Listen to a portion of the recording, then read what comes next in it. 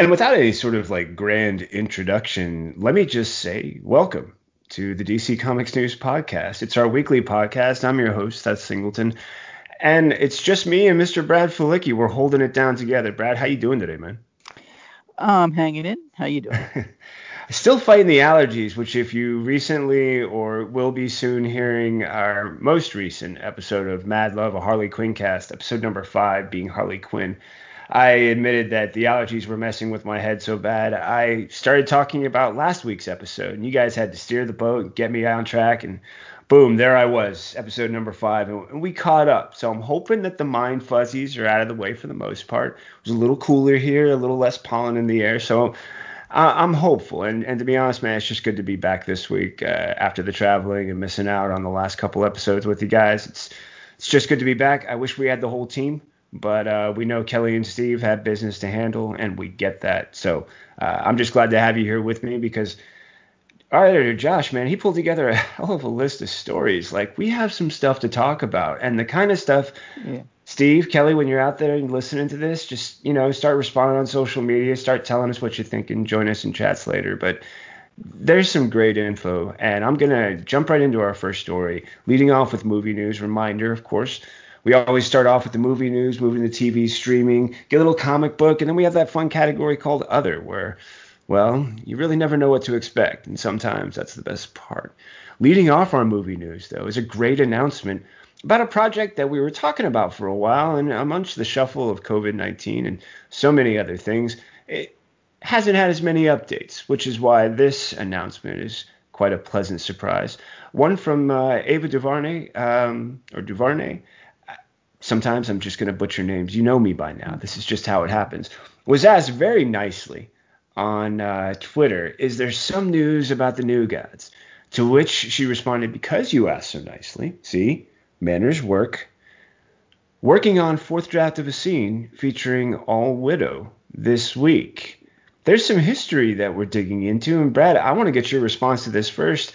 What did you think about this announcement from Ava and New Gods? I'm going to be honest in that I wasn't really familiar with the All Widow character that much. So I'm going to have to, I'm going to have fun kind of stepping back and doing my research a little bit and learning more about this character. Because the thing was what kind of got me excited was just the fact that she's still talking about it. I'm just so afraid that this is going to be a project that keeps getting shuffled back and stuck in development hell. I am glad that she is still working on the script and it's still kind of front in her mind because I'm sure she just has so many projects coming at her. And she's just even being quarantined, I'm sure this is just an incredible busy time for her because she's in such demand. So the fact that she's still holding on to this is hopeful that A, it's going to be made, and that B, this project is close to her heart. So my always opinion with comic book movies is the closer the characters are to the director's heart, the actor's heart, the better the finished product's going to be. What was your take? I was really excited about this announcement. One, because I've recently decided that this DC Universe app is something I should totally be taking advantage of during the current pandemic lockdown. And I'm like, hey, there's some great content on here, stuff that I've always heard about. And it's like, why not start right from the beginning? So I've been actually reading. I read through the first, I think it's like first 10 features Jack Kirby doing the writing and storytelling and art. And then it moves into the pickup from Jerry Ordway. Like, I want to say it's like around 11 or 12. And it's been a lot of fun because at the time when, and they do a really nice job in this story of giving just a really brief synopsis on the idea of, All Widow as being this queen of the bugs and assisting the New Gods, with their war against Darkseid and Apocalypse. But the introduction that I got from what I've been reading is, Bug, who is a fun character who we later get to learn more about his history, and I'm hoping will be in this movie now, hearing this announcement. When we start out with him, it's about how he's part of the colony and he's part of this hive mind, and which is something, God, we always talk about on here, and I love it. But as part of it, All Widow, as the queen of the bugs, is actually like the one in charge, calling the shots like the queen of any hive would be. But then there's this like disruption because of an outside force. So I've only had the chance to read that much of it, and I'm looking forward to seeing how much more I can discover, because it's been really cool research. And I'm like, hey, if this movie's coming out and I want to see it, I got a feeling both of these writers, especially what we've seen Tom King do with pulling pieces of Batman and other characters' histories in his recent projects, he's going to be going for the old stuff, the gold mine stuff, and then showing, different ideas about it as we've seen them iterated in newer versions. Plus, I secretly want to get into his Omega Men. So this was my wave. So as I read this, I was like, really? Oh, okay. And I only had the briefest introductions so far in the New Gods. I'm curious to see what the more modern tellings show about All Widow and what this role is like in comics. So then I get to do that fun comparison later when we see it on the big screen. Yeah, it was Nice. really exciting. And hey, man, I got to, agree with you on the fact that she's talking about it. She's excited about it. These characters are close to her. And I thought you brought up something really important. The closer the characters are to the writer, the creator, that the greater value you're going to feel coming across from them in the final product. And I thought that was really important. I think it's something I might have thought about, but not organized my thoughts in the way you just described. So thanks, man. That was a really good thing to keep in mind. Yeah. One of the reasons why I love talking about this stuff with you guys. It's better than talking with myself in my head or out loud to myself. And my wife looks at me funny or doesn't want to engage because she knows not what I'm talking about. This is help. It's like therapy, right? So look, whether or not you're here on the couch, laying down on the couch, or think we should be on a couch, we're going to move on to the next story. And it's a really cute video that features everyone's favorite Batman, Lego Batman. Come on, really. He's pretty much a universal favorite at this point. And it's all about how he's ready to take on the novel virus. Except he can't punch it, which he has some opinions about. I thought this was absolutely adorable, totally cracked me up. Brad, of course I want to know your takes because no one's here to just listen to me. It's funny. I realized with this story that what I haven't heard much about through all of this was how children are dealing with this psychologically. I've heard a lot about how parents are working with their children and teaching them and dealing with that complexity of trying to educate your kids while still reporting in for Zoom meetings and things like that. But it really hasn't been much said about how this affects kids. And I think Lego was really smart to take that on. And God bless Lego Batman and Will Arnett. He does such a great job, and he really has come to personify that character so much. And it is a little bit of a bummer on this story too, at the end, that might be the last that we hear from Will Arnett, because it looks like the rights have changed from the Lego properties are going to another company, not Warner Brothers. It looks like they're going to Universal, so that's kind of a bummer. So maybe in a perfect world he'll still get to do the character the way we love, but overall I just think that this was kind of a necessary, nice thing to see them come together to make. What was your take? Well, I have to be honest. I hadn't rolled in that piece of information about the rights transferring over to Universal, and that is a bit of a sober thing to consider at the end of this. But to lead it off, man, it was just really funny. I laughed my butt off. I thought it was really cute. I love the fact that he's like doing one-handed push-ups. Yeah. 99, 999, 1,000.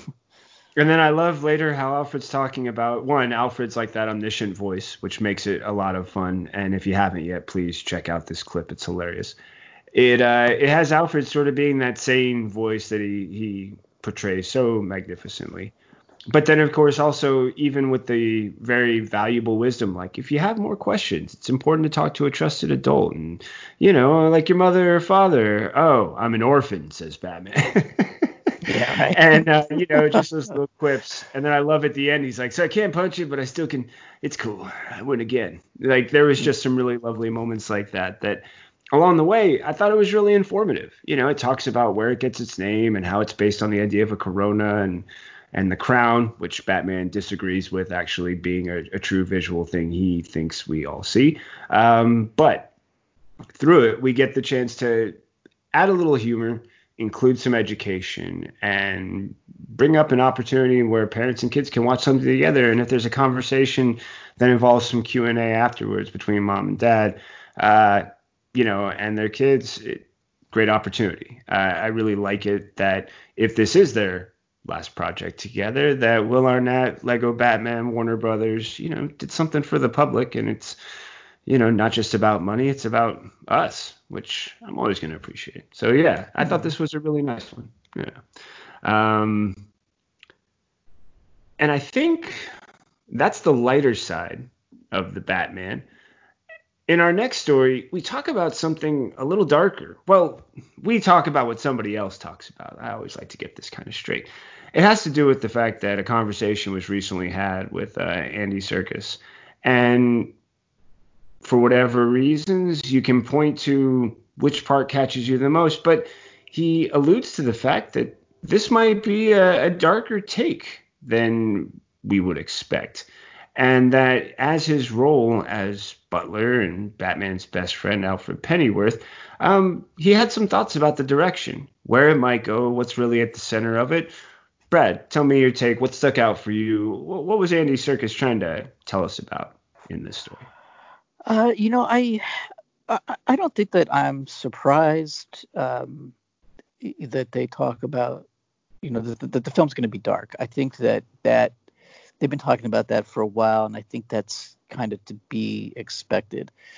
But what intrigued me when he's talking about this is going to be a very like an emotional. You'll see the emotional connection between Batman and Alfred, and from what I'm getting, it seems like this movie is going to really strip things down to the basics, and we're going to get a real human story, a real human Batman, and I think that may be even more of not necessarily original, but feels like a newer take on the Batman that we've seen in film. So I think that's really kind of intriguing.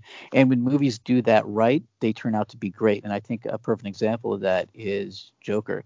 Joker was a lot about emotions. It wasn't about flashy action or things like that. And it really worked. So I think that this may be a Batman that we haven't really seen on film before, and I think that has potential to be a really cool thing.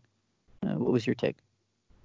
It was hard to really pull a lot out of what Serkis was saying, especially in regards to Batman, because talking about the idea of it going in a different direction, his only response seemed to be, I would say that's not far from the truth. And then he moves into the emotional connection between Alfred and Bruce and saying it's at the center without really saying what it's at the center of. You know what I mean? And that's, I think it's important because there are so many different aspects of Bruce Wayne, Batman, and Alfred that we've seen portrayed in comics, but only a few have been shown in film and other sort of non-comic book based material. And because of that, because of how many comic stories there are about these two, there's been many different takes, and it's which one we're going to see on the screen. So I'm drawn by that idea. I also feel that what you're focusing on is really important because of the idea that when you portray something different than what we've seen before. And I like that he says, look, I'm not trying to be Michael Caine. He was fantastic. His Alfred was legendary. And then he does something that I thought was really important. He says, look, you go back to these times when you're trying to play an iconic role in Shakespeare. And when you go to it, you have to strip them down and you have to get to that point where you're like, dude, this is about my personal Venn diagram. Where do I find myself in this character? And then how can I kind of bring that out? And I like this idea that he brings up because what they're talking about is showing that relationship from a different angle and also highlighting an importance that hasn't had a chance to show up, new territory we haven't covered, and how that can inform this darker story. And I love the fact that you brought up Joker to, compare that with, because Joker sat in those heavy moments. There's moments where he's on the couch watching TV, plotting, planning, and it feels like there's a weight. Like anything could happen, but in the meantime, you're just sitting there in it, and it can be really powerful experience. The opportunity to see things like that, especially as it comes to the relationship with Bruce and Alfred, I'm really curious about now. I didn't have that same sort of focus going in, and now I'm thinking to myself like, oh, okay, now you got my attention, and now this is something I'm going to be looking for. So I kind of like it when somebody shows me something with a lens, kind of focuses in on something. I'm curious to see what the discovery is going to be, but I like the way you're, pointing out what you're seeing as well, because it's letting me know, like, okay, that's stuff I can consider as well, and just hadn't done so yet. So yeah, I'm really intrigued. Yeah, we'll see. We'll see.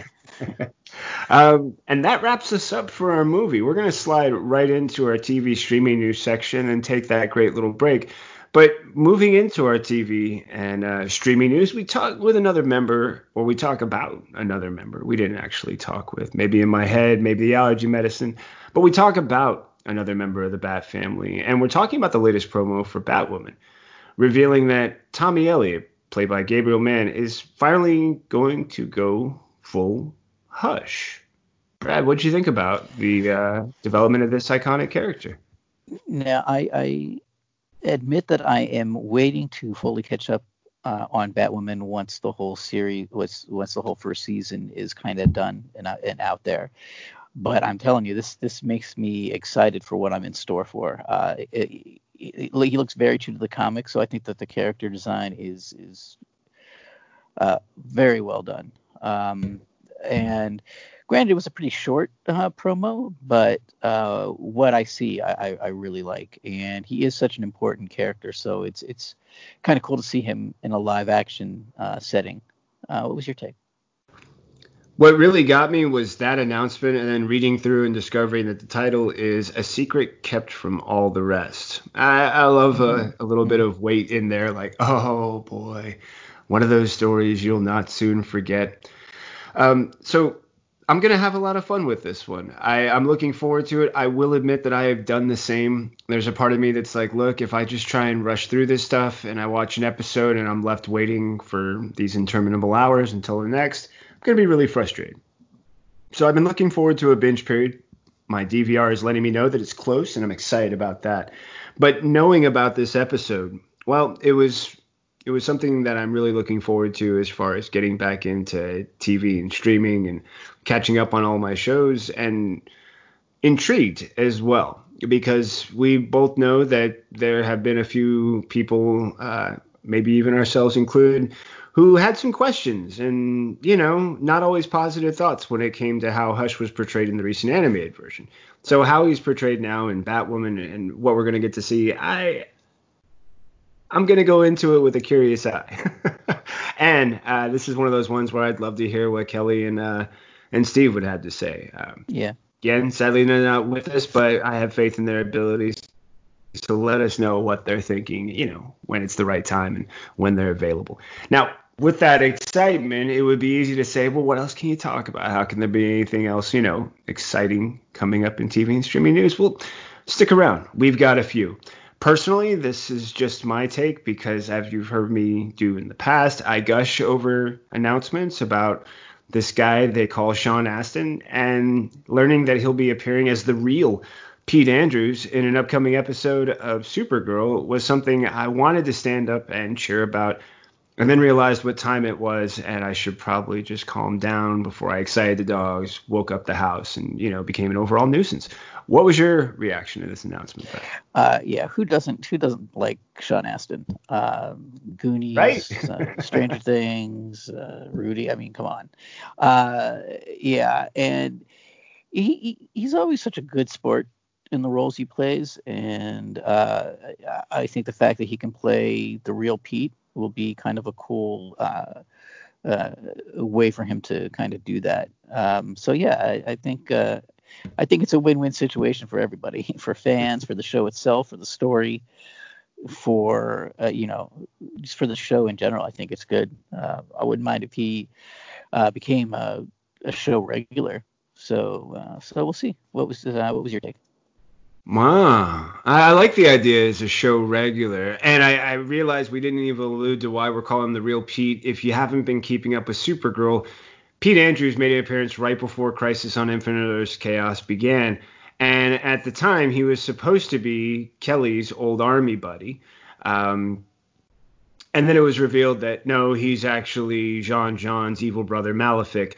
But this time, we get the actual Pete. And what I love about Pete is well, what I love about Pete, what I love about Sean Astin when he plays a character like Pete, he totally embraces like the fact that if you're a linguistics guy, which is what his expertise is in this episode, he's going to notice things like whether or not Kara has a writing style that really, captures the local environment, but also a greater understanding of other languages, Yeah. which I thought was just a really cute little nod. Like, this guy pays attention, and that's going to be the fun part because what he's going to reveal is that he's heard whispers about this Leviathan group that they're looking for. And in the story we got, there was that great little video clip that talks about it as well. And I love coming back to Leviathan because it's got some, one, recent comic book history, but then with characters like Rama Khan, who they've brought in, we've got some stuff going back to some, well, really favorite Justice League stories I've enjoyed, and I'm curious to see these elements blending together in the show of Supergirl. So I like where a lot of these setups are going, but yeah, when it all comes down to it, put Sean Astin in anything. I mean, really, I can go back to just about all of his movies and be like, yeah, I loved it. And he's pretty much the reason guy, the reason why. So yeah, I'm really pleased.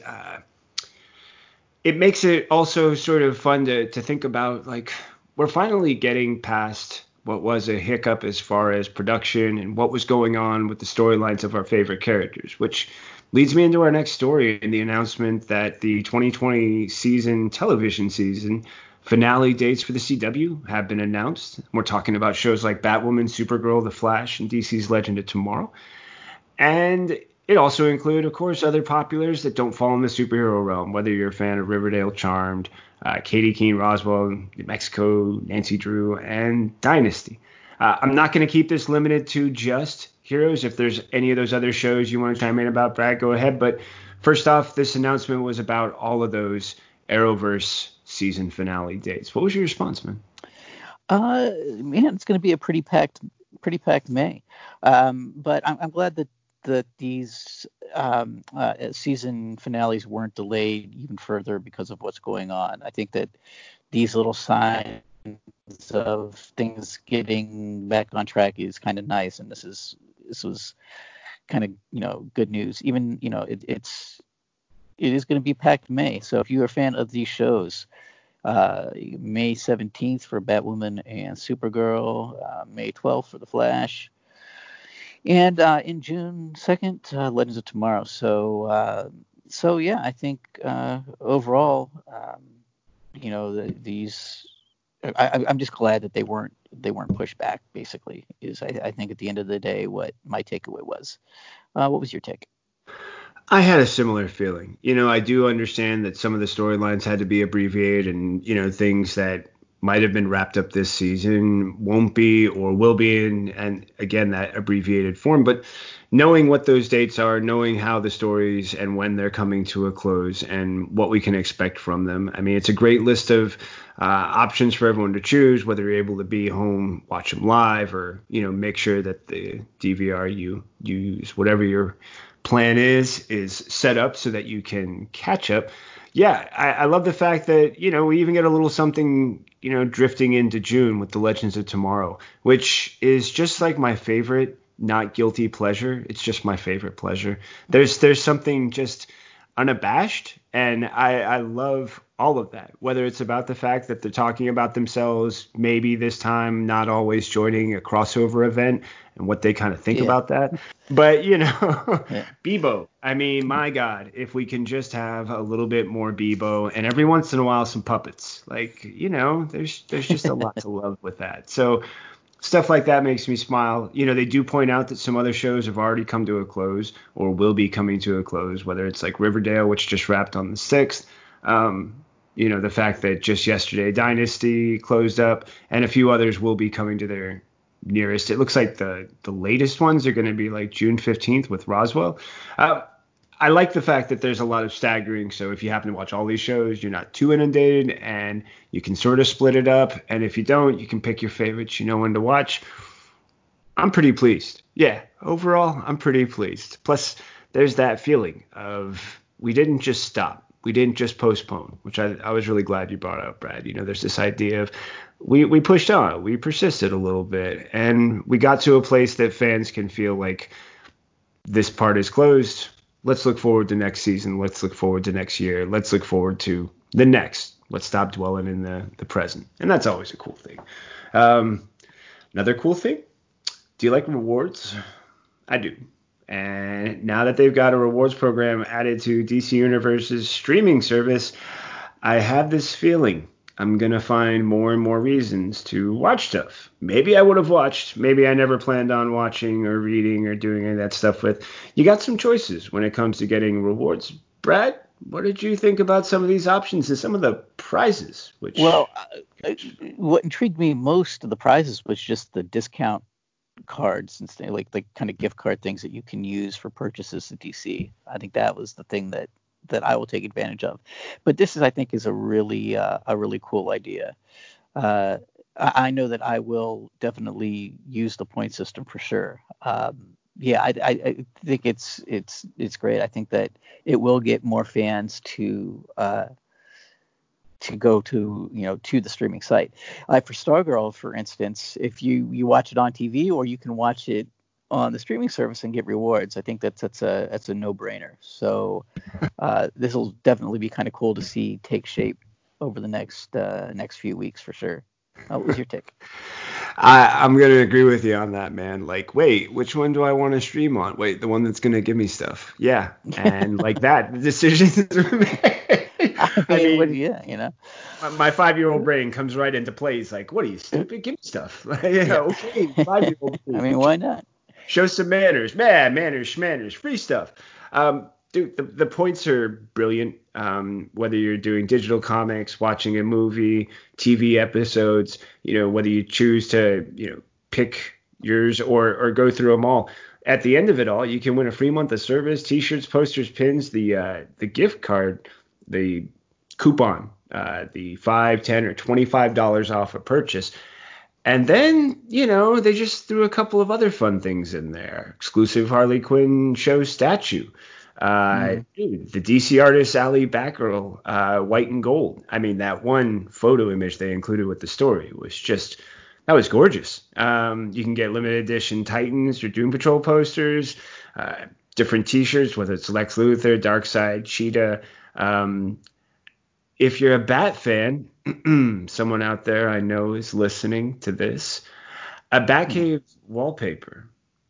I just want to see what it looks like now. Like, really? And then I got to choose. Do I want one wall Batcave? Do I want the other one Fortress of Solitude? Or am I just going to blow it all on, maybe just getting the Harley Quinn Supervillains pin set? You don't know. I could have a hat. I might like pins. I mean, it could happen. But yeah, man, this was just one of those great ones where I thought to myself, like, so smart. I do it all the time at the grocery store. I go for stuff like this, when it gives me stuff like gas rewards with my local Safeway or other stuff like that. I love my Pete's app for my coffee stuff. Like, right. Yeah, see, really? it's the I'm same not going to principle. want to do stuff about comics? Yeah. And then, I had just been looking at some of the prizes, like toys and stuff. I was like, oh, yeah, I could justify that. I could totally this and that. And then I was like, wait, Brett said coupons? I didn't even coupons. Son of wow. That's awesome. Yeah, that's really sweet, man. I think this is a brilliant idea. It's one of those moments where you just go, wow, those guys at DC, they're pretty smart, huh? They got some, they got some stuff up there. And clearly it's working because it's working on me. I'm looking forward to cashing in, but I'm also looking forward to the fun of watching stuff like Stargirl, reading stuff I might have been thinking about doing, but now I got just a little more incentive. And I love that it covers everything from movies to streaming to comics, which is the perfect lead into the fact we're going to take that quick ad break. And then we're coming back with all the comic book news because we have comic book news. Like, we have a lot of comic book news. We're going to try and condense some parts together, make it all seem like it has a flow. We're just always amazed at the stuff that our editor Josh digs up, and we're going to get to it. As soon as we take this ad break, let you all know what's going on, what we have to share with you, and what we think you should know about, DC Comics news, and everything under the sun. Thanks for your patience. We'll be right back. Comic book news and other is on the way. This is Seth Singleton from DC Comics News, here to tell you about the Spinner Rack. Each and every week, DC Comics publishes so many great books, It can be hard to decide where to invest your time and money. And that's where the Spinner Rack comes in. The Spinner Rack is my honest attempt to rate, review, score the top 5 books from DC Comics each and every week. How can you listen? It's easy. All you have to do is go to your favorite platform, subscribe to DC Comics News Podcasts, and wait for the new episode to load up. Join me each and every week as I sift through the best from DC Comics and pick my top 5 books. Can't wait to share them with you and to hear your scores when you share them with us, right here on the DC Comics News Podcast. First, there was the DC Comics News Podcast. Then came the Spinner Rack. And now, the third show brought to you by the guys that brought you all that other stuff I just mentioned. I Am the Night. A story about the stories. A show celebrating Batman, the animated series. Week by week, episode by episode. Just when you thought it was safe to put on a pair of headphones. I Am the Night. Why, hello there. I'm Seth Singleton, and I'm here to tell you about Mad Love, a Harley Quinn cast. 3, 2, 1. Harley Quinn? Harley f***ing Quinn? What have we learned from this crazy show? Making bat shark repellent relevant since 1966. Oh, look, Ogre. And we've gone completely off the rails. I hear the bat signal. Put up a battle, me nards. I definitely do not that. In need of an adult-sized nemesis. Humans make good fertilizer. You can't with Lois Lane. For sake. I'm a damn good cop. Lot of lasers. Educational and informative. The DC Comics News Podcast Network presents Mad Love, the Harley Quinn cast. Back to you, Seth. So, tell us your thoughts. We'd love to hear from everyone out there. Or not. That's really up to all of you. F***ers. And like that, patience is a virtue. We thank you for your patience. We appreciate that you took the time to listen to everything. We hope it was all valuable. If you feel like there's something we're missing, well, don't hesitate to let us know. We'll see if it's worth including the reason for the ads, pay the bills, share a little knowledge, make sure you know what you need to know about what's in the know. I don't know if that all made sense, but I don't care because we're talking about a bunch of comic book stuff now, and that just makes it really easy. I'm your host, Seth Singleton. We're on episode number 71, DC Comics News Podcast, and I'm joined by the always fabulous, the fashion podcast man himself. It will happen, Flicky Fashions. I'm not done. I don't care if I got to try and say it every episode. Mr. Brad Flicky. Brad, you ready to talk some comic book news? Yeah, let's do it. So, first things first. Diamond making the announcement May 20th. It's official for the most part. Maybe. We're hopeful that that is when we will move to a target date, first on sale date, resume distribution of comics. Have we righted the ship, Brad? Is this an announcement that says we're all okay and everything's going okay, you're okay, I'm okay, it's okay? Or is this, well, we're hopeful and this is the plan? What was your take? I want to be hopeful, but I since I live on the East Coast and I don't see our lockdown being relieved anytime soon, it's hard for me to share that optimism because I still see things so locked down. I hope they can do it. We'll see. And I at the very least, though, I'm glad that they do have a target date that they're going to try to do it. And I guess at the end of the day, we kind of have to trust them that they can keep their employees safe and, their distribution channels safe, the people at the comic shops and things like that safe. So, we'll see. I hope they can pull it off. What was your take? Well, I got a kick out of looking at the announcement and noticing that the first thing it says is, we're thrilled to tell you that May 20th is no longer a target date, but it's the official. So, even they were sort of like, we want to go for this, and there's going to be a period when we'll actually know. I like that they feel that this is the no, but man, if there's one thing that's been happening through all of this, it's a feeling of not knowing. And I love the want. I love the certainty. I have the same hope you do. Like, we can pick things back up. Man, when we got new comics this past week, and I was like, we got new comics. We got, like, oh my goodness. And it was such a fun thing to experience. The only pang I felt after I'd read them was there's going to be more, right? Like, this wasn't just a quick little, like, moment that we tried and then some stuff didn't work out. And now we have to reassess and go from there. I want this to work out.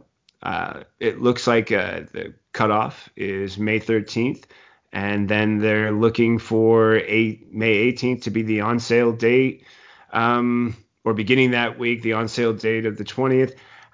I want all that stuff to happen. And I'm not saying I'm going to be holding my breath because I'd be passed out and it would be sort of scary for everybody. But there's that part of me that's like, yeah, it feels like it's a week by week. I had a buddy, he messaged me and was like, man, I heard comic shops are opening this Friday. And this was like on Tuesday. And I was like, really? Well, okay. And then within 24 hours, he's like, nope, never mind. Now it's being pushed back. And I was like, okay, so I want to get excited. But then when I hear that, no, hold on, correction, then my feeling is, wow, okay, I don't know how much more I can keep getting excited and disappointed. You know what I mean? So there's that part of me that wants to be with it. The other part of me that's like, I'm keeping my expectations low so that I don't get let down. Like when I'm in a comic shop that's open, I will finally then say, okay, here we are. Yeah, I can remember far too many times kind of working up the courage to try and talk to someone and be like, yeah, if this doesn't work out, it's okay, but I want it to work out. And then if it didn't work out, which was a lot of the times, it was like, wow, it's okay. There's still, other people you still have. But that moment of like, wow, that didn't happen at all was really heartbreaking. I'm not trying to get too worked up either. Had the heart broken too many times. And really, I don't want to ask too much too early and then find out you could have waited a little bit and it would have been smoother and better. So I want it to work. I don't want to, get any more in my head about self-doubt or concerns or questions. So I'm going to charge ahead.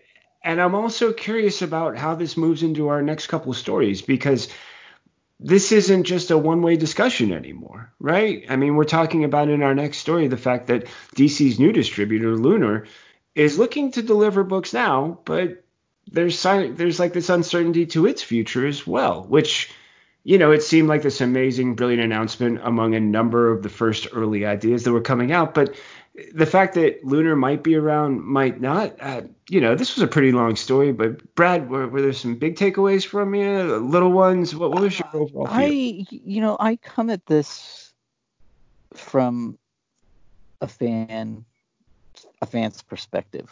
And as a fan, figure it out. Diamond comic companies, these new models, just figure it out so that fans have the books in their hands. It's as simple as that. I just don't want to make it. I don't want things to happen that's going to make it harder for the books to get into the shops.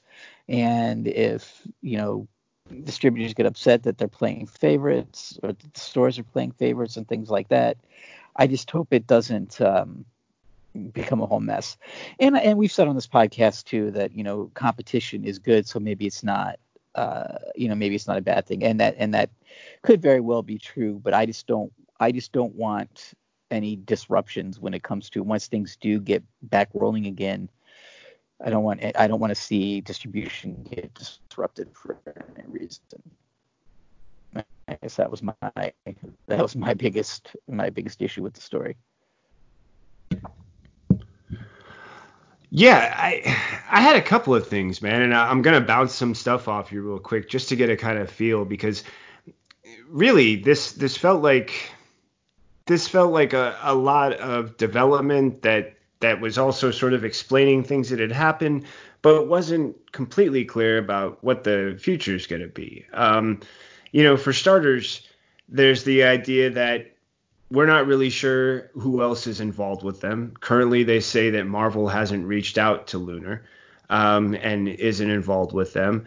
And yet it was really interesting that they also point out that there was a feeling overall that DC didn't immediately identify Lunar and UCS as being related to DCBS and Midtown Comics, which I hadn't really like paid a lot of attention to, but that question sort of caught my eye. Like, wow, okay, what's the focus here? Are you saying that they were not, talking about it? And I felt Lunar did a good job of saying, hey, we're for the most part, this distribution was totally created for one purpose, to be separate from the others and be completely about the distribution and not linked in any other way. And I feel like for some people, this still seems like a sticking point. So I really like the fact that you brought up this idea about competition and how people are responding to it. I think healthy competition is great. It's always been great for me as far as prices. It's one of the reasons why we see this really pitched battle between so many different options available to us and which ones we choose and why they work best for us. But I was intrigued also at this idea of whether or not there should be a three pipeline distribution system in place for the long term. And I don't have enough knowledge where I could really draw on it. But those were the two parts where I was like, okay. Clearly, one, the connection to Midtown and DCBS is a sticking point in this conversation. It's a question that is brought up in a way of like, were you hiding something? And I was like, wow, okay. Way to not tiptoe around that. And then two is also this idea of what are we talking about with three pipeline? Is it sustainable? Is it something we should already be questioning right now? I was just curious if you had any feedback on either of those two kind of points that I felt were brought up. I guess my biggest question with the different ways to distribute is once Diamond opens back up, are they going to be necessary? So when it comes to that competition, what does Lunar offer that Diamond doesn't? And that's hard to say. And I think that that's the big thing right now. And it's just there is so much unknown when it comes to almost every aspect of life right now. And this is just a perfect example. We don't know what this this new world that we're going to be going into soon is going to be. It's going to be a lot of trial and error. And if anything, it's those errors that kind of make me nervous. If they're, maybe, and we talked about competition, bringing up competition, and maybe that competition will be such a good thing for distribution because monopolies can get lazy. They can get sloppy. And if they have to be competing with these other groups, then, that'll just make everybody better in the end. So it's just, there's just so much unknown right now. And that's kind of, what's getting to me is just, we just don't know. Yeah. And I really felt like Lunar was not trying to make any sort of, commitments. In fact, when the question came up, if Diamond resumes full operations, where do you see a place for Lunar? And the response was we could still potentially help other publishers and, we'll be an alternative for those who want it. We think there will be a place, but at the end we'll have to evaluate everything. And I was okay, I don't want to call cop out, but that doesn't really feel like a real answer. It feels like you have some thoughts too. Well, that's the thing. It's like maybe they won't be necessary if Diamond comes back full throttle, and maybe at the end of the day, it'll be more of a strain on Midtown and these other companies to try to get into the distribution game. Midtown is in a position right now because they can't physically open their stores. They're relying on mail order. That they are looking for other revenue streams, and maybe it's just one that they won't need once they reopen. So I think that they're just kind of hedging their bets. Which makes total sense. They don't want to make a lot of commitments and then later have to walk them back or act like they weren't paying attention to what the possibles were and act, basically be caught unawares, off guard, unprepared. And yet it was kind of interesting that there was also this, sort of recognition that they're learning, they're hoping, they're figuring it out. And along the way, they're going to be doing their best to operate just like Diamond. When the question was asked, they're like, no, we won't be delivering, books to DCBS or to Midtown in any way that's different than they would be, delivered to any other distribution source. But I guess if there was one last thing I would probably talk about is, man, if you ever wanted to get a job in comic book distribution, apparently they're hiring and constantly hiring. I don't know what your resume looks like if you're out there or what you're trying to do, but I just really caught on that. You never know what someone's trying to do as far as the industry where they would want to hop in. Yeah, but it would make me a little nervous too, because I would be a little concerned about the job security at that point, because if they decide, well, no, this isn't really working for us, that's it, and would think that could happen pretty quick. You're right, man. Like, oh wow, what if you put a lot of weight into this and it doesn't fall the way you want? What if it falls through and you jump to a job that like you said, no longer has any security? That's kind of a hedger where you're like, sure, we're hiring, but buyer beware. Be careful about that. I would take the risk, but I'd be constantly looking over my shoulder, or constantly making sure that everything is still, still rocking and rolling.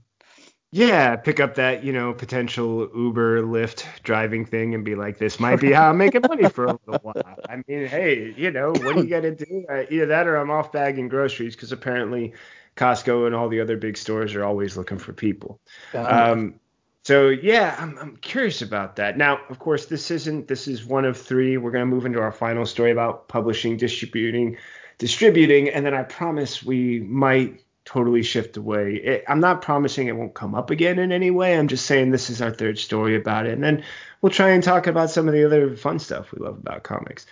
For our third story, moving into distributing, other publishers are potentially looking into the current DC multi-distributor model that's operating in light of the COVID-19 pandemic. Man, I get so tired of trying to figure out how to phrase this thing, but y'all know what's happening to us. Y'all know what we're dealing with, and other distributors are considering doing what DC's doing.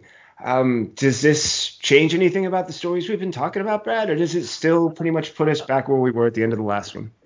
I think that it would, talking about the job security and thing, if other publishers jumped in with Lunar, then that would definitely strengthen its possibilities of succeeding and working.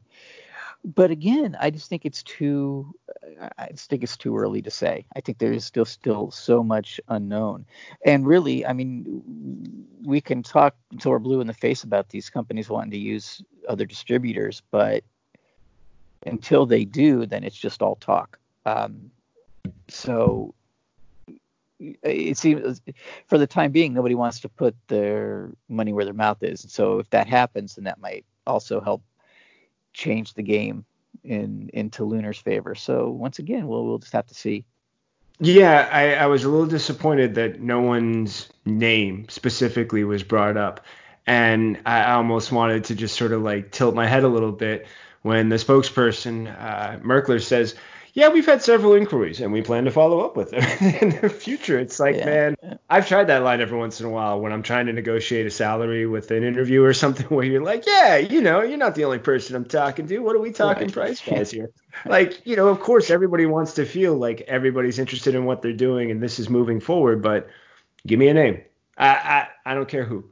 Give me Ahoy. Give me, give me Image. Give me somebody else who's like, yeah, we'll put our name out there. We'll say that we're in talks with them and we're looking to see, because I like what you're talking about. This is a variable that could change things with or without DC. If they could get enough strength from one or two other houses and know that would be part of what's sustaining them, that could give them a stronger foothold in the distribution game. But without it, right back to uncertainty. It's like this story maybe talks about changing some of the things we're talking about, and then it comes right back to we don't really know what we're talking about. We're just talking about stuff. And that's what I'm kind of like, okay, we should probably shift off this, because at some point people listening are like, dude, we're done. We're done. You guys are done. The stories are done. It's done. Stop. Just tell us something when you actually got something to tell us. And that was what I was left with at the end. Like, wow, that's another maybe. Okay, who's tired of talking about maybes? This guy. And I'm pretty sure Brad is too. So let's start talking about stuff that, was kind of a maybe for a little while and now is looking much more concrete. And with each set of images and announcements, how do you not get excited about Dark Knight's metal, death metal? And, well, this Dark Knight's death metal and how it's being discussed by Scott Snyder, Greg Capullo, and what more we're learning. I mean, this was a really fun story that talked about how this was actually pitched, 3 years ago? And it's finally coming to fruition, but it was spun out of all this great conversation of the Dark Knight's metal pitch. And now we're at death metal. Brad, what was your thoughts on all the stuff that was going on in this conversation? I love these big stories that change the comic universes forever, and this one seems like it's gonna. And it said that it's going to be a gigantic epic crescendo to the modern DC era. So how can that not want you to pick up this book? This is going to be some big stuff happening. And all the art seems completely bonkers and off the wall. I think the story is going to be completely insane in the best ways. And I'm guessing what comes next has to do with the whole generation thing that they've been working on. So, yeah. And I will say, though, that I have been a huge fan of the DC universe in the post Dark Knight's metal world. So if the crescendo is as good as what's led up to it, then we're definitely in for a treat.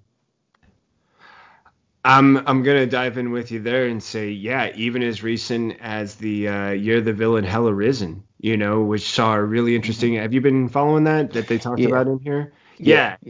Without any spoilers, for those of you who aren't following along, I'll simply say someone was a favorite. They're no longer a favorite, and now Perpetua's got a new, sort of number one, if I can use a Star Trek reference. They've got this, development that's now kind of pulling things back around. It was like we had Apex Luthor and all this stuff going on, and now it's sort of like, all right, you kind of tapped out, buddy. Somebody bigger took your place, and as we shift into that, now we get a chance to come back around to so many of those things that were developing around because of through the wonder that was Dark Knight's metal. It's returning to us in death metal. And dude, Brad, those images. At first I clicked on one or two and I started scrolling. I was like, there's more pages. Wait. So that's Wonder Woman rocking that chainsaw, looking like a salve. Superman with that crazy rock arm. And what did you think about that character who seemed to be just perpetually burning when they're... Yeah, it's interesting too. I kind of just wait for the story to tell me what it is. I don't, because every time I try to speculate, I get I'm very generally wrong. And so I just kind of like, let's see what happens with this. But yeah, that's definitely a cool image. So yeah, I can't imagine anybody who's a DC fan has got to be excited about this book for sure. Yeah, and it feels like there's this way of talking about, like, this has to do with everything. And that's probably the last thing I want to come to about this story, because I felt like it was really important. The fact that if you read comics, it matters. And that this story kind of starts off with this, idea of, if it matters to you, it matters in this story. If you read comics, it's going to be important to you. You can jump right in, which I thought was really a great thing about this. Like, yeah, you could have been reading all the stuff up to it and be like, woo-hoo-hoo-hoo, I know everything. Or you could come into it fresh and you're still going to be hooked. That's an attraction that I think is really important. And I wish that that's something that could be said about so many of the movies we want people to see about the comics we love. Is there's always that, yeah, but if I'm not invested and I haven't read all the stuff and I I get it. And I love that Snyder's like, yeah, you're gonna get this. Don't worry. No. You can go back and read it later. You can dive right into the story from the get-go, and you're gonna be hooked, because if you read comics, if you care about comics in any way, it's gonna work. And that was I kind of like one, not only that it's that like, hey, come on in, the water's fine, don't sweat it. You don't got to know a lot to just enjoy all this, but also this feeling of like, yeah, it's about you, and we're so confident that we've written it about you that whatever comics fan you are, just come on in, man. It's for you. We did this for you, and I like the way that thinking sort of sets me up for coming into this. I probably want to try and catch up and go back and read a bunch of stuff and all the other spin outs that came from Dark Knight's Metal, but it feels like Death Metal is like, nah, nah, nah, nah, nah. Don't worry. You're gonna have a great time. You can read all the other stuff later, and you'll be great no matter which way you did it. That's a pretty cool thing to look forward to. Maybe just as important as the announcement that Dark Knight's Death Metal #1 has gotten its launch date, and that the date's in June, and then we can anticipate more follow-up. What did you think about that follow-up to this? That we start talking about all the things we can expect, and oh, by the way, now we got dates too. I'm glad that DC's not wasting any time. They know how important this book is, so they definitely want to get it out as soon as humanly possible to have the most impact. And I think June 17th is the perfect date for that, for the first issue. And then you don't have to wait that much longer, just to July 8th for the second issue. So I'm glad that they're not delaying this. I think it's definitely good to get it out there as soon as possible. I think it's a really smart move, and I agree with you. There's something great about saying we're doing this. This is when it's happening. We've got a plan. It's in place, and this is what to expect. And that's important, given that it had the original May 6, and May 13 release dates, and they had to adjust those.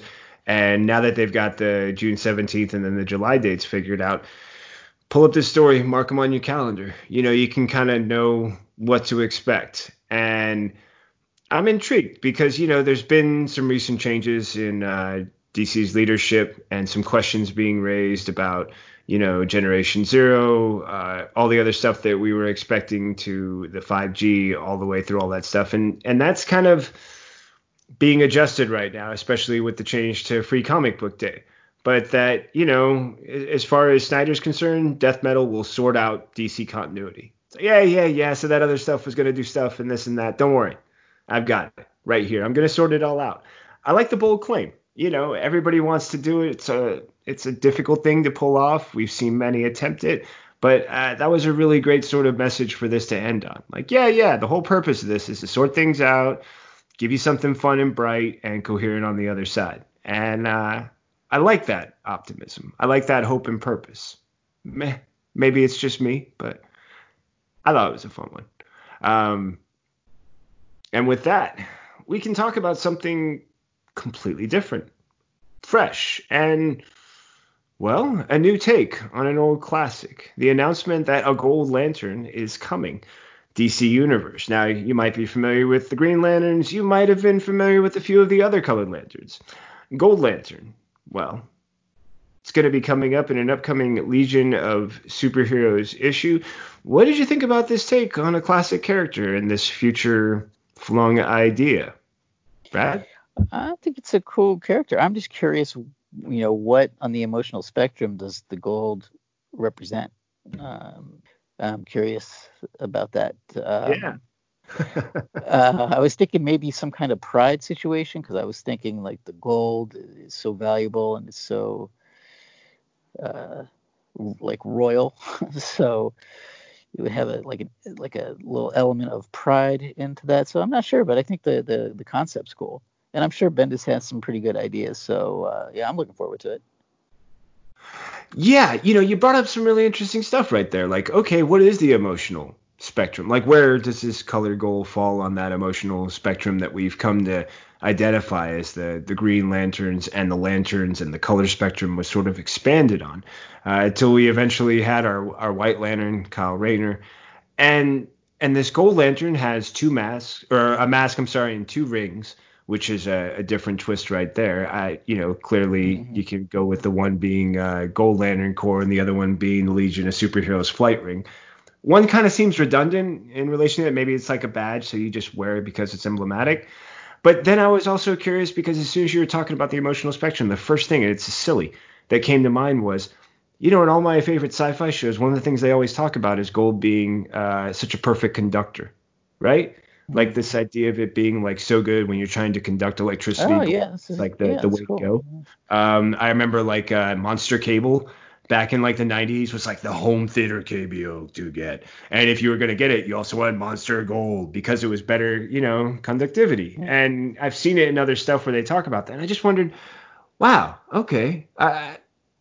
Weird thought. I wonder how it might play with that idea of, how is a gold lantern able to maybe conduct? It'd be kind of cool if he could also like amplify other lanterns or do something different that we, love to joke and guess about and wonder about. And then when we see the actual, we're like, so much cooler than I would have come up with. So much cooler, which happens to me a lot. But as soon as you brought up emotional, then I was like, wow. And then conductive. And yeah, this is going to be really fun. And I know of a few people who are not the biggest Brian Michael Bendis fans, but man, his Legion of Superheroes hooked me from the first issue, and each one afterwards, I'm really wrapped up in it.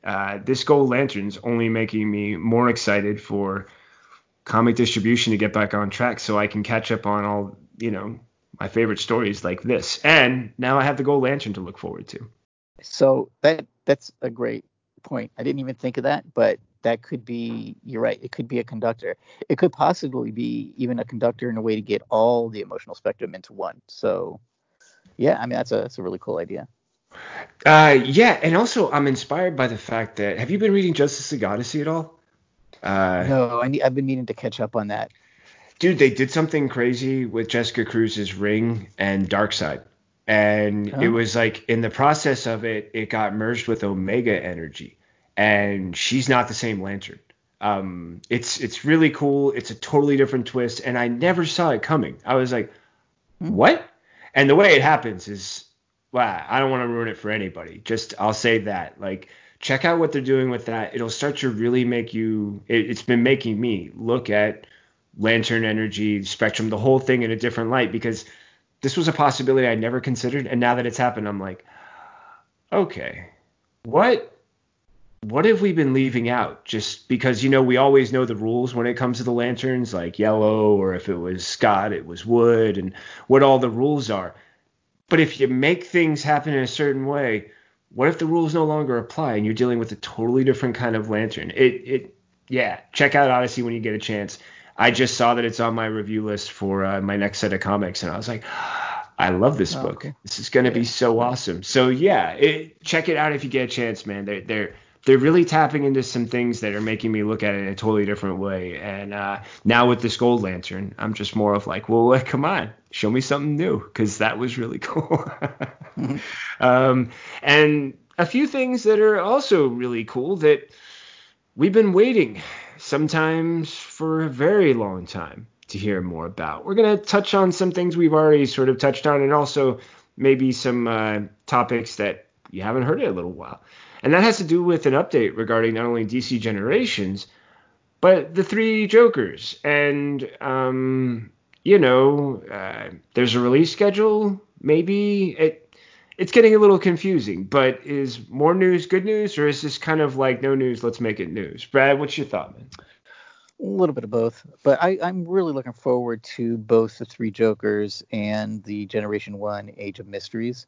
So I really want them to have a release date for those, because those are two projects that I'm really looking forward to reading. So it's like, oh, come on, DC, give us something to work with here, please. Because I'm really curious about those stories. Jeff Johns made a really cool presentation for the Three Jokers at New York Comic Con last year, and ever since then I've been dying to get my hands on the book. So it's come on.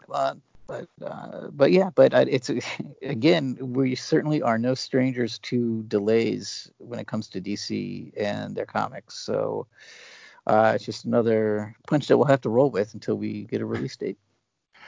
Oh man, I hate getting punched. It's just no fun at all. But Brad, I'm just going to ask because I'm going to be totally honest. Like, for the most part, this story was about, we hope to have an update soon. We really don't have a lot to tell you. And I was like, okay, we could go back through the history of all the other previous, iterations of this is what's maybe happening and we're looking for an announcement. But, You know what? Give me something to get excited about. Tell me about this presentation a little bit, because what you saw in that Three Jokers is pretty much all I have to hang my hat on right now, with this idea of like, okay, if I'm not getting a release date, at least remind me what it is I'm looking forward to, because I heard about it and then a lot of time went by. A lot of other news is going on, and right now there's a lot of uncertainty. Can you remind us just a little bit of what you saw then? Man, well, mostly it was a presentation of the artwork, and that kind of his one of the major bits of inspiration was doing a Joker story that was as influential as The Killing Joke, and kind of using that as a basis. So that alone was enough to get me excited, and the design of the Batmobile in this was really kind of cool looking too. So it's just and, and I'm kind of in the same boat now too, in a way, because there has been so many shuffling and rearranging and things like that, that it's been hard for it to be on the forefront of my mind. I just know that I want to read it because of what he said, and kind of one of those things where I like the story to present itself. So I'm kind of like, I kind of purposely not going back so that I can be kind of surprised, just knowing that kind of bit of foundation. It should be a good story, but is it worth the wait? We'll see. Yeah.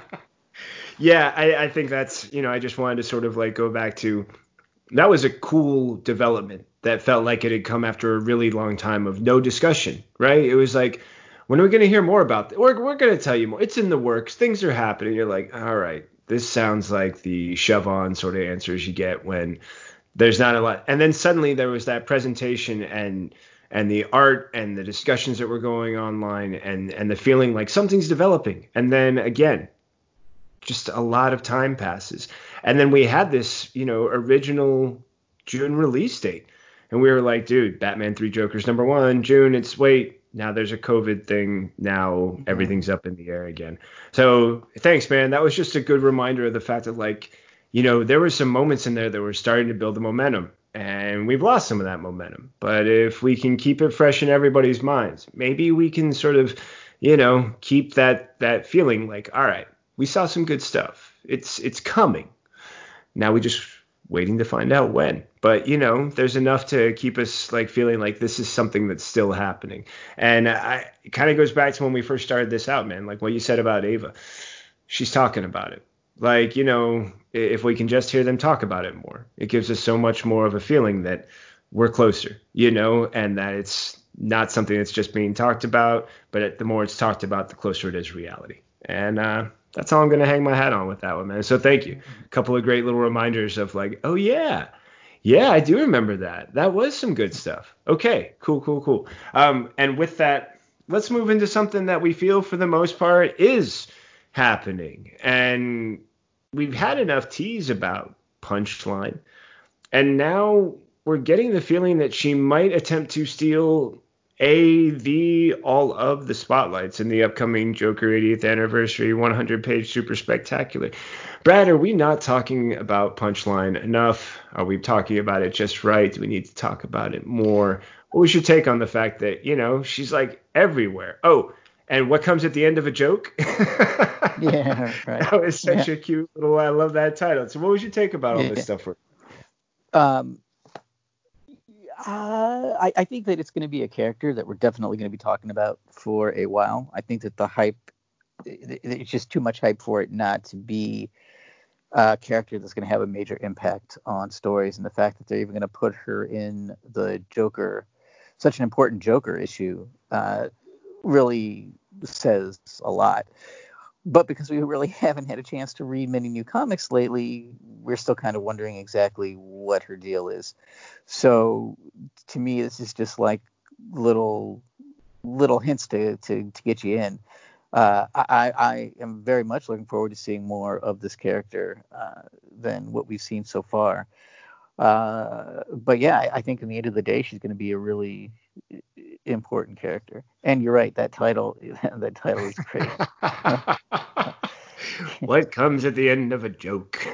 And I'm also curious about the Kill the Batman story, where it's set in a not so distant future where the Joker has finally made his dream come true, killing the Batman. That's got to be a cool little side story in this issue that I'm looking forward to reading. Yeah, you got to figure every once in a while somebody has like this fantasy thought of like, what if we just let him do it? What if we just said, you know what, dude finally wins, go figure, madness, succeeds in the end. I'm curious though at the idea that they set up with this premise of like, yep, he finally gets it. And of course, it's like one of those things where it's like, oh, I did it, and I'm still completely unsatisfied. The one thing I swore would make everything the way it needs to be, I'm still unhappy. And I have to laugh at the kind of cruel joke. No pun, maybe pun intended with that idea. Yeah, Steve, you're not here, but I tried to keep the punning thing along just a little bit. Probably not well. I could be getting a courtesy laugh from Brett. No guarantees. No, I, it's real. I appreciate you, brother. Yeah, man. This has a cool list of stories. I was caught by the one birthday bugs. The idea of an accomplice who screws up. Joker shows up, finds the son, and the son thinks that, oh, you're my birthday clown. Great. Like it's I just love that sort of like unassuming, like, yeah, sure, whatever. Clowns, stupid. You know what I mean? Yeah. And there's a pretty fun little setup involved with that. We might get to see a different side of the Joker as well, for whatever reasons he suddenly responds to this kid or how he does. I'm curious too about Punchline. It just feels like we've had so much that's been said about what she's going to do. I'm like, man, what's that payoff going to look like? Because, there's a lot of Yeah, expectation coming for this one. exactly. That's a good point too. Is yeah, like they have been hyping this character so we scared. I think you said my point better than I did when I was talking about worth the hype, meaning that she's gonna have to do something pretty major. I'm curious to see how they're going to pull it off because really there's that part of me that's like, okay, you can only convince me so many ways and with so many examples or hints that she's supposed to be like his worst nature, encouraging him to do the parts of himself that or be the parts of himself that he maybe doesn't go that far in. She wants that. She's not trying to make him good in any way. She's trying to make him bad. It's like, man, you're talking about taking one of the most twisted characters and saying there's someone who wants more from. That's a lot to ask, not Yeah. only of the character, but of us as the audience saying, okay, put up or shut up.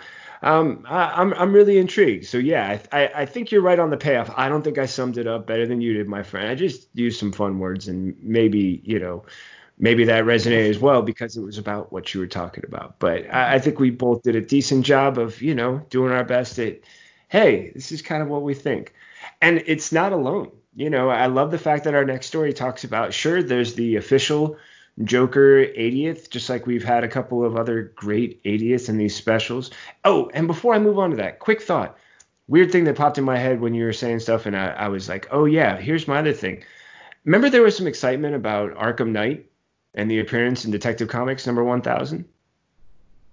Oh yeah, yeah, that's Did you right. feel there was a payoff when the No, that's character true. finally arrived and the story arc went through?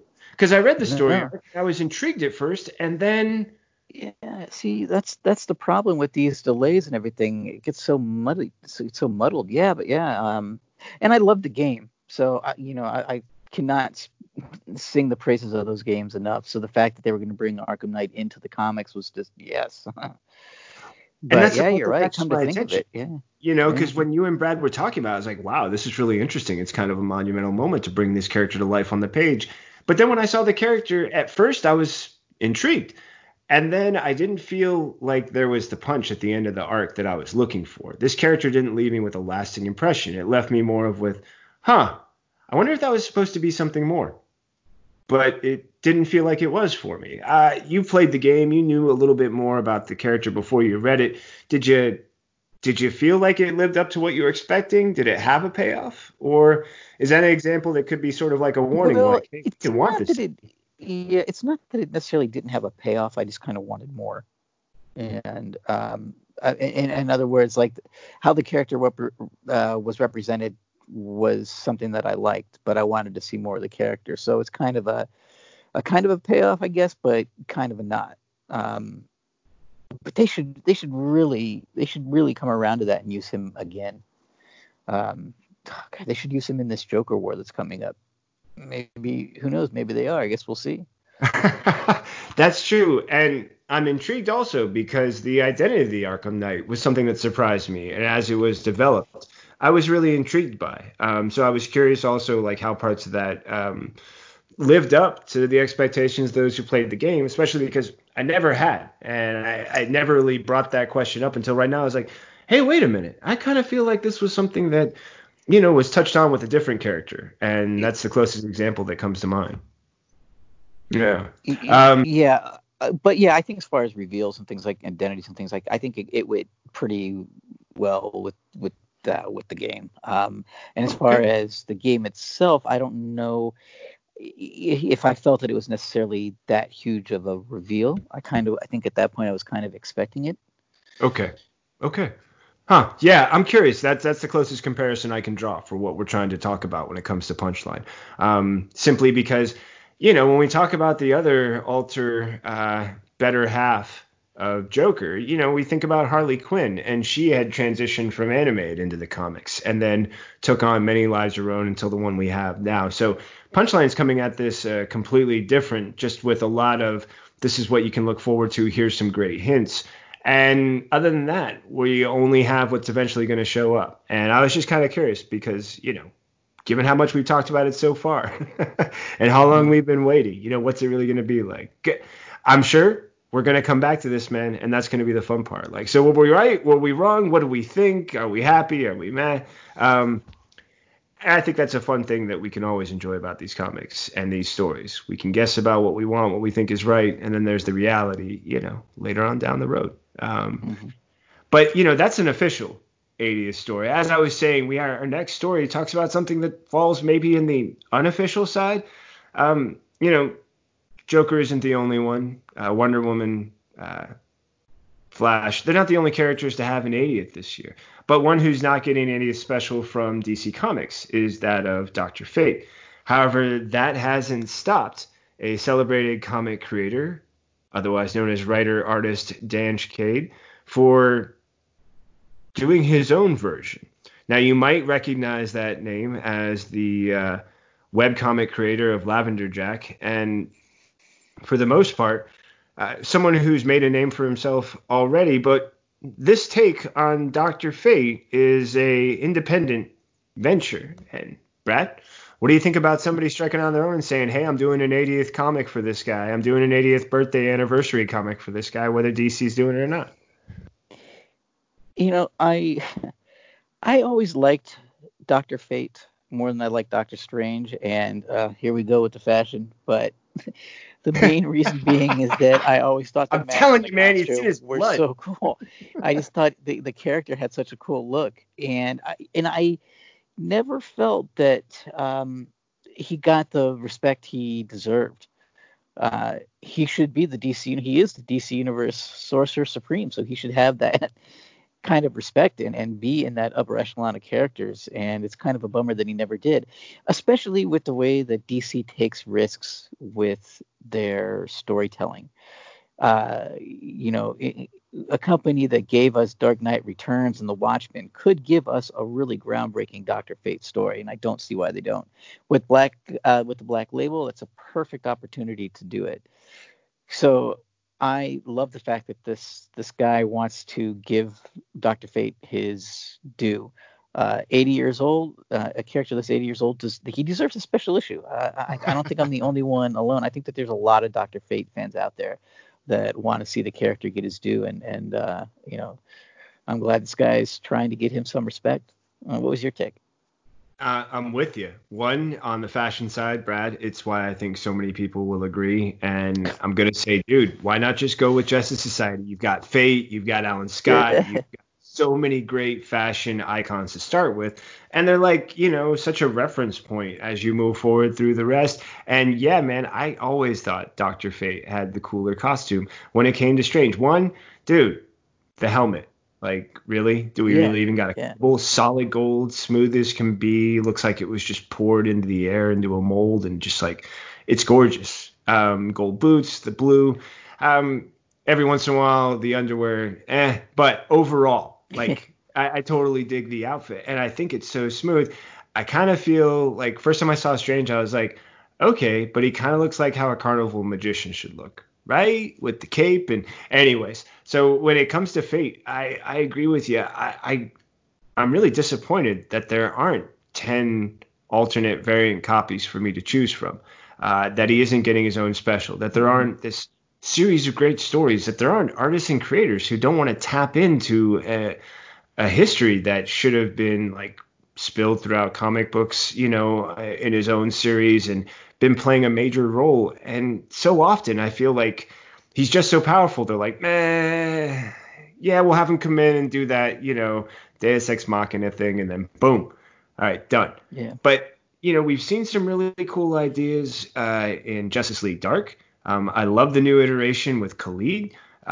We've got this great history where it's been Kent and Imbra. Like, you're telling me there aren't 10 amazing stories that couldn't be put into an 80th anniversary for this guy? So, if I failed to mention it, this book that's being done by Dan Chicade, Wotan. It's a modern retelling of Gardner Fox and Howard Sherman's original Dr. Fate story from More Fun Comics number 55.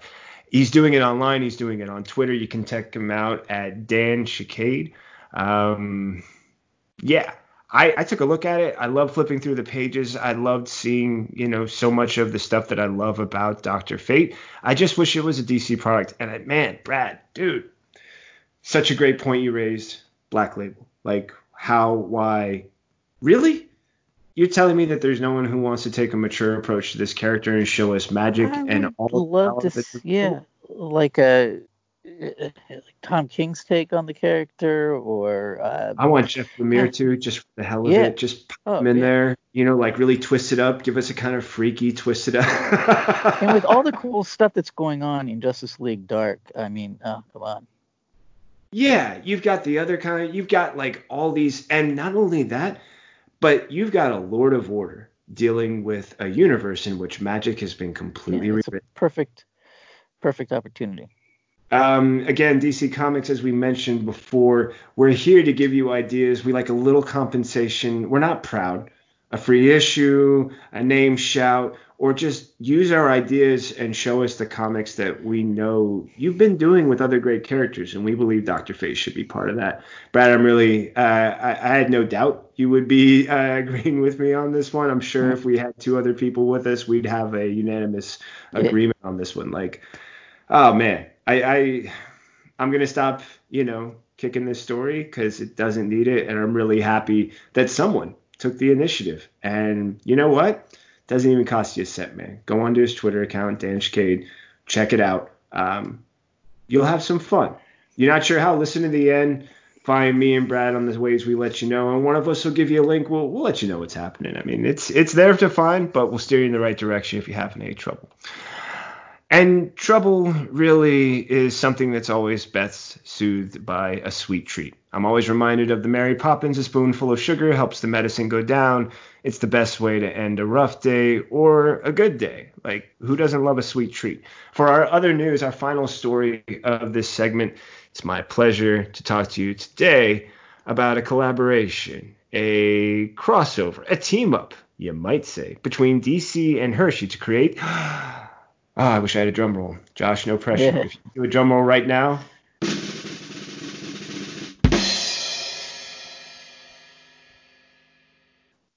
That was the moment. The Superhero Milk Chocolate Bar.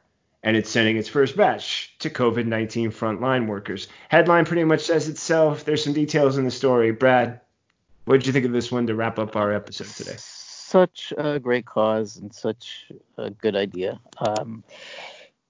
I love it when superheroes are used kind of to represent or to honor true life heroes. And, we saw that after 9/11, and we're seeing that now. And a perfect example of that is these Hershey bars.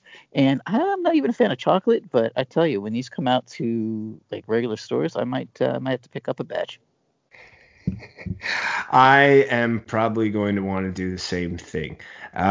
You're right. I love it when the heroes we love to read about stop for a moment and go, okay, so let me talk to you about the heroes in real life that inspire us, the people that we want to give back to, and an industry that recognizes that.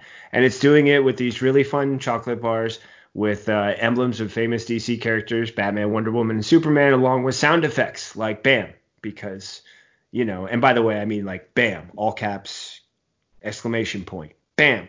Um, because comics, because, let's not forget, the stuff that we grew up on, the stuff that makes us smile, and the stuff that hopefully, hey guys, if you're out there on the front lines, if you're a medical worker, if you're anyone else with an essential job who's keeping the rest of us saving lives and putting yours on the line.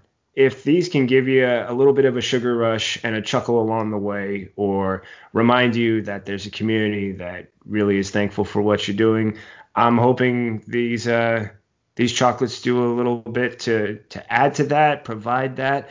I'll buy a batch. Tell me where to send it. I'm happy to do it. Tell us, and we'll include it in one of our stories, and let everyone know where to send the proceeds to chocolate bars, and I think a little bit of good cheer. And by the way, man, when you mentioned classic, real life heroes, you totally reminded me of something that's from our earlier story. I just wanted to get your attention on. We were talking about Snyder and the whole Dark Knight's death metal. Dude, Sergeant Rock. Totally forgot about Sergeant Rock. What did you think of that panel shot where I was like, oh, okay. Just to support Snyder's idea of like any point in history, the whole history of DC, wow, what a foundational character like Sergeant Rock, right? Right. Yeah, absolutely. And I always get a pinch of nostalgia when I see Sergeant Rock, because that was one of the first DC comics that I picked up, and I just remember how brutal those stories could be and how the art works so well. So anytime I see Sergeant Rock, it always like kind of takes me back, and I always kind of like that. So I always like to see them. I would totally read speaking of Black Label, a Black Label Sergeant Rock. And and just as far as the death metal goes, obviously, man, we're gonna see so many characters. It could be something like we haven't seen since Crisis, so we'll see. I mean, that's a bold statement, but we shall see. I like it, buddy. Let's make some bold claims and get in trouble, or at least, raise some interest in the process. Yeah, man, like that. As soon as you mentioned real life heroes, I was like, that's right. I forgot about. Just a reminder, how many of our great stories came from the examples that inspired us, whether it was superheroes, real life heroes, war heroes, and characters who, man, they stand the test of time. Like, I remember Sergeant Rock in that Justice League episode where Green Lantern loses his power and he's stuck back in the past. That was such a fun moment for me in the cartoon, where I was like, go, John Stewart, show them what a Marine can do. Show us, show us the stuff, and do it with Easy Company. Like, man, that was a really fun time. But going back to this story really quick, I feel like this is one of those moments when we're reminded that there's people every day doing the real fight, working on our behalf, not worried about how often we're thinking about them, and if we only think about them in moments like this, but that when we do, that we remember the work they're doing. And this is such a great way to remind us, like, hey, we might be struggling with the fact we can't work. We're dealing with the restrictions of having to be at home and limit our normal activity. That's our price. There are people out there paying a bigger price, either those who are sick or those who are working to help the sick. And this is just one of those reminders, like, there's those out there who need our support as much as we need, the connections we're able to make with those around us. And, me, man, if I can find a hopeful point at any point in the episode to start honing in on, I'm going to do that. And this was a great way to wrap this one up. Final thoughts before we shift into that, end notes part we always do, Brad. No pressure. Just wanted to make sure. No, I just think it's been a pretty interesting week for news. I think some stories that could have some potential consequences. Yeah, I definitely feel like it's setting us up for stuff we'll be talking about in the future too. These stories aren't over. In fact, most of them are barely beginning, if they've begun at all. And we're going to be talking about it again. Yeah, that's a really interesting point, man. See, this is why I always ask you if you got stuff to add. You do stuff like that, and this is why I ask. This is why I ask. And we're not the only ones asking. I'm not the only one asking. If you got something to ask, we would love for you to let us know what you're thinking. First off, we want to make sure you know everything we're doing. So to start out with, if you haven't yet, whatever platform you're listening on, and you should know that DC Comics News is on all the major podcast platforms, whether it's Apple, Spotify, Stitcher, Google Play. But it seems like every time I turn around, I find another platform that is streaming. So there's a good chance we're on one of those that you're listening to right now, whatever the platform is. And don't hesitate to share with us where you're listening and how you're listening. If you haven't yet, though, please head over, subscribe, rate and review. We know we're 5 stars. We're not going to talk about that. You just go ahead and make your mark. Leave us a comment. Let us know. And if you don't want to just do it there, you can find us on all the favorite social media channels, whether it's Facebook, Twitter, Instagram, Tumblr, or YouTube, at DC Comics News, capital D, capital C, capital C, OMICS, capital NEWS. You can also reach out to us directly. Brad, where can the good people find you, my friend? You can find me writing news and reviews at DC Comics News. You can find me talking Harley Quinn on the Mad Love podcast.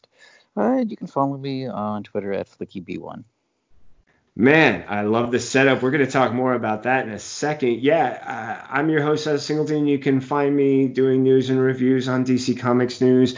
You can find me here on a mostly weekly basis with Brad and our other cadre of cohorts, Mr. Steve J. Ray and Kelly Gaines.